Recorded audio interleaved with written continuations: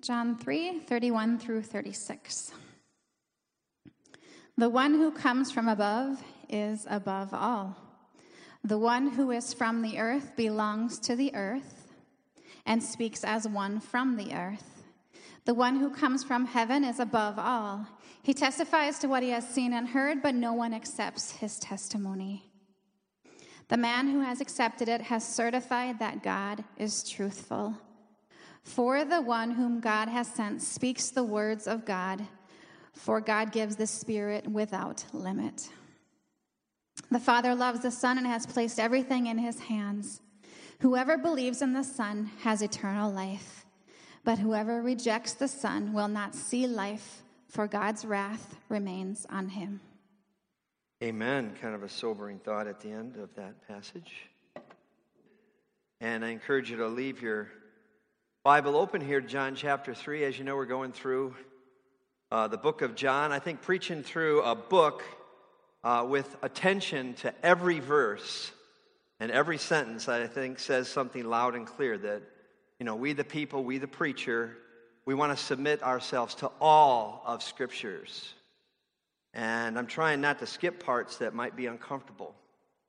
And I try not to hide or try not to ride my own hobby horses, because we believe it's all inspired by God and it's all profitable for us. And John said at the end of his gospel that we mentioned, the very first sermon I preached on John chapter 20, verse 31, these things are written so that you might believe that Jesus is the Christ and that by believing you might have life in his name. And that's our great goal. In preaching our way through this gospel, to see the glory of Jesus Christ and to believe and to have eternal life and to have joy. I mean, Jesus said in John 6:63, the words that I've spoken to you are spirit and life. And Peter said to Jesus in John 6:68, Lord, to whom shall we go? You alone have the words of eternal life. So what sort of eternal life is it? It's a joyful life. That's why Satan tries to steal our joy, because the joy of the Lord is our strength. In John 15:11, it says, these things I have spoken to you, that my joy may be in you, and that your joy might be full. So why would we not want to spend like 5 years going through the book of John, just kind of swimming in this ocean of life and joy? In short, here's what John gives us all through the book of John. John chapter 1, verse 14 and verse 16. The Word became flesh, right? That is, the Son of God came into the world as the God-man Jesus, the Messiah, and he dwelt among us, and we've seen his glory. Glory as of the only Son from the Father, full of grace and truth. And from his fullness, we have all received grace upon grace upon grace. And I think that is what is happening in every verse, every text of this gospel in one way or another. Jesus is being held up high. Jesus is the Christ. Jesus is the Messiah. Jesus is the one and only Son of God. He's glorious. He's magnificent. He's supreme. He's splendid. He's full of grace and truth. And when we see him for who he really is, grace upon grace upon grace just floods into our lives and streams into our lives. And Jesus becomes for us the most supreme reality in the world, forgiving all of our sins. Wow. Providing all of our righteousness. Wow. And becoming this all-satisfying pearl of great price. And even our friend. And we find out that Jesus is enough for us. No matter what happens to us circumstantially, Jesus is enough for us, because Jesus is God, and only God can really satisfy us. That hole in our soul, that God-shaped hole that can only be filled by God himself. And that's what's happening really in John chapter 3 that Janet just read, verses 31 to 36. Jesus is being held up as coming from God, as being full of God, and speaking and ruling as God, so that eternity divides Really, there's a fork in the road. Eternity divides between those who certify God as true in Jesus and those who certify God as a liar. The one has eternal life, and the other one remains under the wrath of God. And this is what it says. That's what the text says. That's the message of what is in these verses. And so I pray now that as I point to Jesus as being from God, and as I point to Jesus as being full of God and speaking and ruling as God, that you'll have ears to hear. And you'll take heed how you hear, because I think in this moment God is calling you. God is confirming his sheep. What? John 10:27, my sheep hear my voice and I know them and they follow me. Or John 8:47, whoever is of God hears the words of God. The reason why you don't hear them is that you're not of God. And so I urge you this morning to put your ears on. Hear the word of God. And see in it the glory of God. John chapter 1, verse 14. The Word became flesh and dwelt among us. And we've seen his glory, glory as of the only Son from the Father, full of grace and truth. And that is what I'm praying for us all. You know, and I'm talking about the supremacy of Jesus this morning. So why is Jesus supreme? Number one, Jesus is supreme because Jesus is from God. Jesus is held up before us as from above. He's from heaven, from God the Father. Verse 31, let's go to the text. He who comes from above is above all. He who is of the earth belongs to the earth and speaks in an earthly way. And he who comes from heaven is above all. In verse 34, for he whom God has sent utters the words of God. So in three different ways, right? John tells us that Jesus does not have his origin from the earth, but he has his origin with God in heaven. Verse 31 at the beginning, from above. Verse 31 at the end, from heaven. Verse 34 at the beginning, God has sent. Jesus is from God. He's not like everybody else. And I think John makes this really clear when he contrasts everybody else in verse 31 with Jesus. He who is of the earth belongs to the earth and speaks in an earthly way. That would include like John the Baptist in distinction to Jesus and everybody else. And the verse is literally, he who is from the earth is from the earth. The point here is the same, if you remember from John chapter 3, verse 6, where Jesus said to the old Nicodemus, remember? That which is born of the flesh is flesh, and that which is born of the Spirit is spirit. In other words, everyone is born in a natural way. Every one of us is born in a natural way through the flesh. And that is all we are. We're flesh.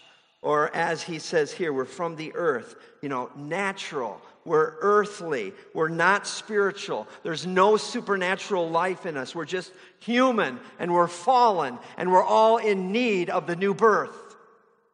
That's the point. Every person is in this category except one. Jesus. Listen to the amazing explanation that the Apostle Paul gives of what Jesus is saying here. It's in 1 Corinthians 15, 47 to 49, and it's comparing the first Adam with Jesus, who is called the second Adam. So it says, the first man, or the first Adam, was from the earth, a man of dust. The second man, the second Adam, is from heaven. As was the man of dust, so also are those who are of the dust. And as is the man of heaven, so also are those who are of heaven. Just as we have been born in the image of the man of dust, we shall also bear the image of the man of heaven. So Paul and Jesus see two categories of people, really. There's Adam and there's Jesus, the first Adam and the second Adam. One earthly, the other from heaven, just like John says. All of us bear the image of Adam. and his sinful condition. Adam is the head of the earthly human race, and all who believe in Jesus bear the image and bear his image and his righteous condition. Jesus is the head of a new human race called the family of God, the ecclesia, the church, the called out ones. And Paul puts it like this in Romans 5, verse 17 and 19. If because of one man's trespass, death reigned through that one man, much more will those who receive the abundance of grace and the free gift of righteousness reign in life through the one man, Jesus Christ. For as by one man's disobedience the many were made sinners, so by one man's obedience the many will be made righteous. Now back to John chapter 3, verse 31. He who comes from heaven is above all. He who is of the earth belongs to the earth and speaks in an earthly way. Now that's Jesus and the rest of us. Remember John 3, verse 6. That which is born of the flesh is flesh. Now if the Son of God had not been sent from heaven and sent from above, from God, we would all remain in our sin, and we would all be under God's wrath. That is what the text says. And so John is saying there is one who is completely different. There's one who is infinitely different, and he does not share in Adam's sin. He's not just, from the earth. Jesus, he's more than a man. He's more than a good guy. He is more than a carpenter. He is more than just a pretty good prophet. In the beginning was the Word, and the Word was with God, and the Word was God, and the Word became flesh and dwelt among us. He's from above. He's from heaven, from God, and he's come into the world without sin on a mission to rescue sinners. Just like John 3:17 says, he didn't come into the world. God didn't send his Son into the world to condemn the world.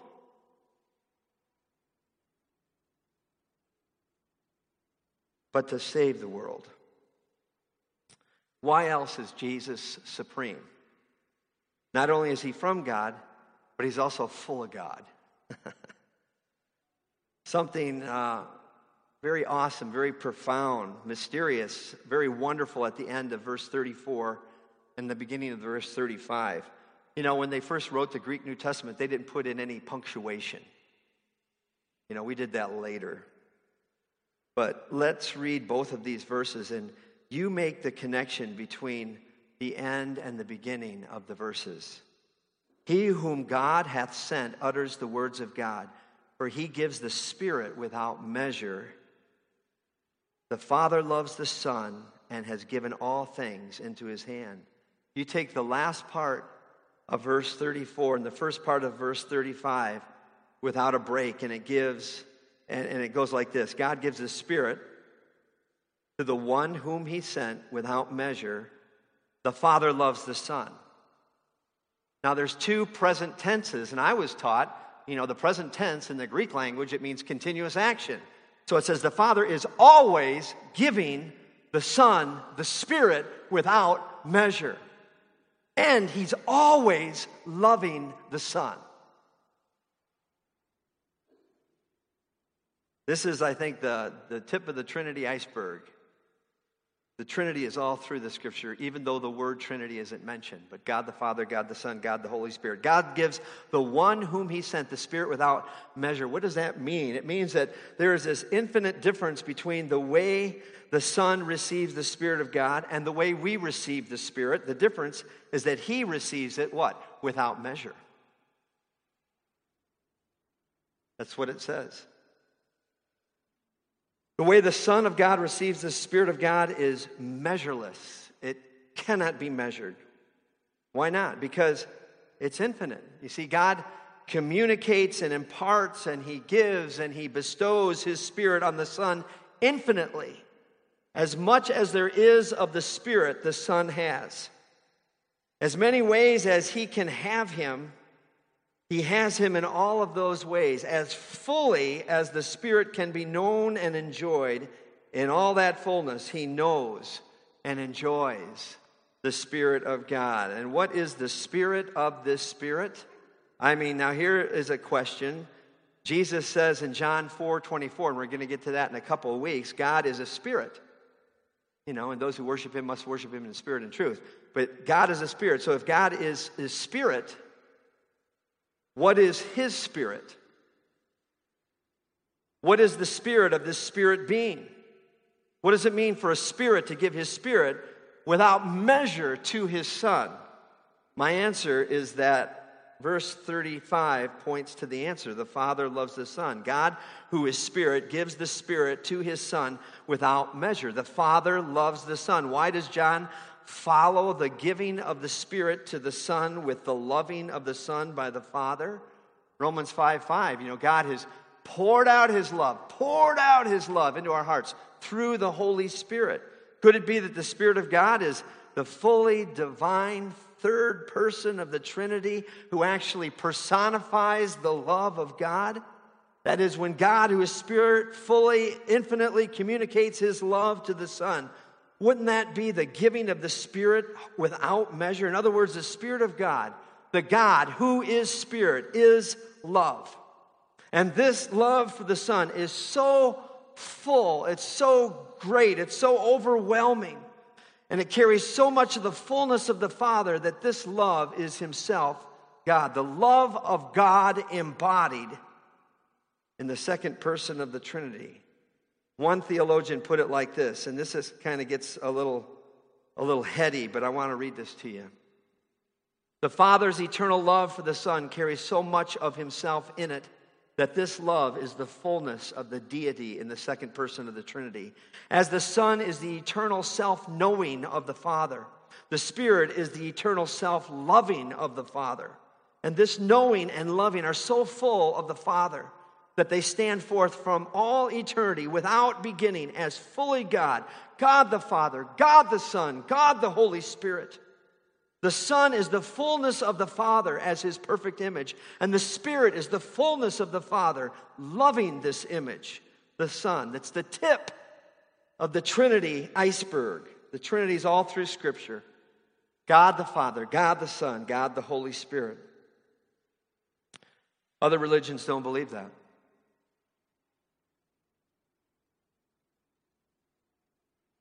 Cults do not believe that. So the second thing John does in this text is to point us to the fact that Jesus, the Son of God, is infinitely unlike us. Not only in that he is from God, but we're from the earth, but also that he's full of God. And he has the Spirit without measure. The Father has given him the Spirit infinitely from all eternity. That is, he's loved him eternally with all that he is, and all that he is in this love is the person of the Holy Spirit. Why is Jesus supreme? Because he's from God. Why is Jesus supreme? Because he's full of God. And thirdly, Jesus is held up before us not only as coming from God and not only as being full of God, but also as speaking and ruling as God. Jesus speaks and he rules as God. I mean, you read through John, no human would say things like Jesus said. I mean, it would be such an egomaniac. Nobody would say things like that unless they were God. So first, he speaks as God. Look at verse 32. He bears witness to what he has seen and heard. Who is this? He is the one who comes from above and is above all. So what he has seen and heard is what he has seen and heard in heaven, in God. And so he is speaking the words of God. And then verse 34, for he whom God has sent utters the words of God. He's not speaking them the way, I speak them, really. I'm dependent upon Jesus to know what God thinks in heaven, but Jesus is from heaven. And he's got the Spirit of God infinitely. He is from God. He is full of God, and he is God. And so when he speaks, when Jesus, he speaks the words of God. When you hear Jesus, you hear God. And not only does he speak as God, but he rules as God. Look at verse 31. He who comes from above is above all. Above all meaning he's above all in power. He's above all in authority and in every other way except sin. Verse 35, the Father loves the Son and has given all things into his hand. All things are given by God into the hand of Jesus. He's got the whole world in his hand. He's got the itty bitty baby in his hand. He's got you and me, brother, in his hand. And to have something in your hand put there by God is to actually rule it. So John is lifting up Jesus as the ruler of all things.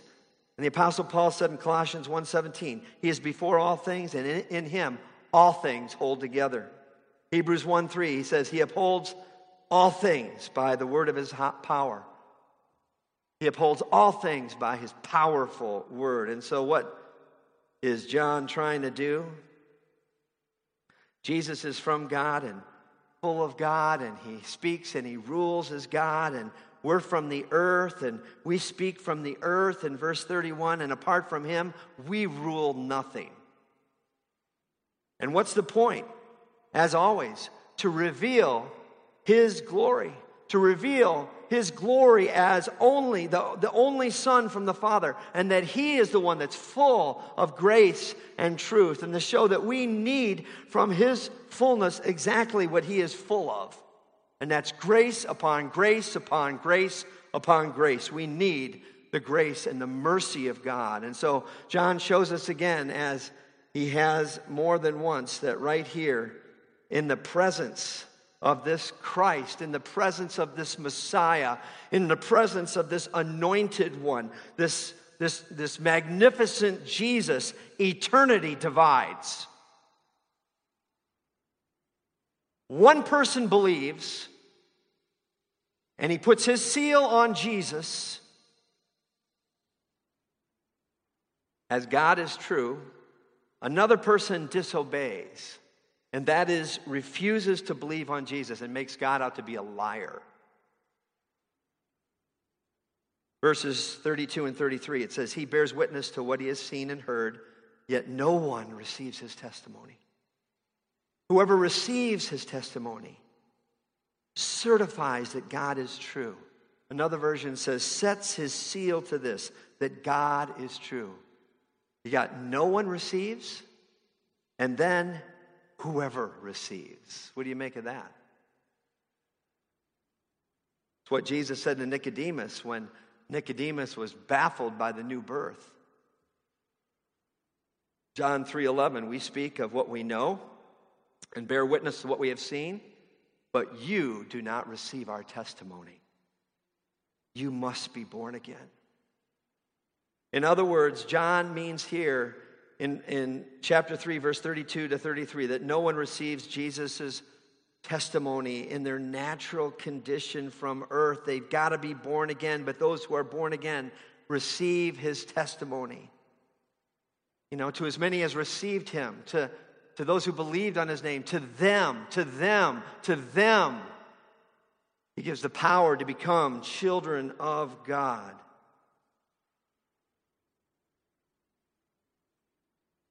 We must be born again. Since Jesus is full of God, listen to this. To receive Jesus and to believe Jesus is to say yes to God and yes to his word. All of it. There's such a union between Jesus and God that when we say yes to Jesus, we put our stamp, we put our seal, we put our approval on all that God loves and all that God is and all that God says. Have you done that? Have you said yes to Jesus? The opposite is to make God out to be a liar. And in John's first letter, chapter 5, verse 10, it says this, whoever believes in the Son of God has the testimony in himself. Whoever does not believe God has made him a liar. And the final result of certifying God as true or sealing God as true in Jesus and making God as a liar in Jesus is the difference between eternal life and eternal wrath. That's what the text says. Verse 36, whoever believes in the Son has eternal life. Whoever does not obey the Son shall not see life, but the wrath of God remains on him. The bottom line is heaven and hell. Eternal life, eternal damnation. Wrath or refuge. Bottom line, according to these verses. So I lift him up. I lift Jesus up to you one more time with the prayer that you will see his glory. Just like John wants us to see. The glory as of the only Son from the Father, full of grace and truth. And from his glory we'll receive grace upon grace upon grace, and believing in him as from God, as full of God, and speaking and ruling as God, and coming into the world to die for sinners that we're going to celebrate in just a minute. And believing in him. And having eternal life. So, trust Jesus. Accept Jesus. Receive Jesus. He's the only one who can save you from the consequences of sin. And this is what we're celebrating today in Holy Communion. And it is really something to celebrate. So let's pray. God, I thank you so much for the good news of the gospel, God, that you sent your Son in the world not to condemn us, but to save us from our sins, and that he was definitely from you and full of you and speaking and ruling as you, because he is God. So Father, Son, and the Holy Spirit, we welcome you to this place today. And we thank you, Lord, for the privilege of partaking of this holy meal. And God, we ask that you would reveal yourself as you have through your word, but also through this sacrament, that we would know you and that you would make yourself known to us in the breaking of the bread, just like you did with the two on the road to Emmaus. In Jesus' name, amen.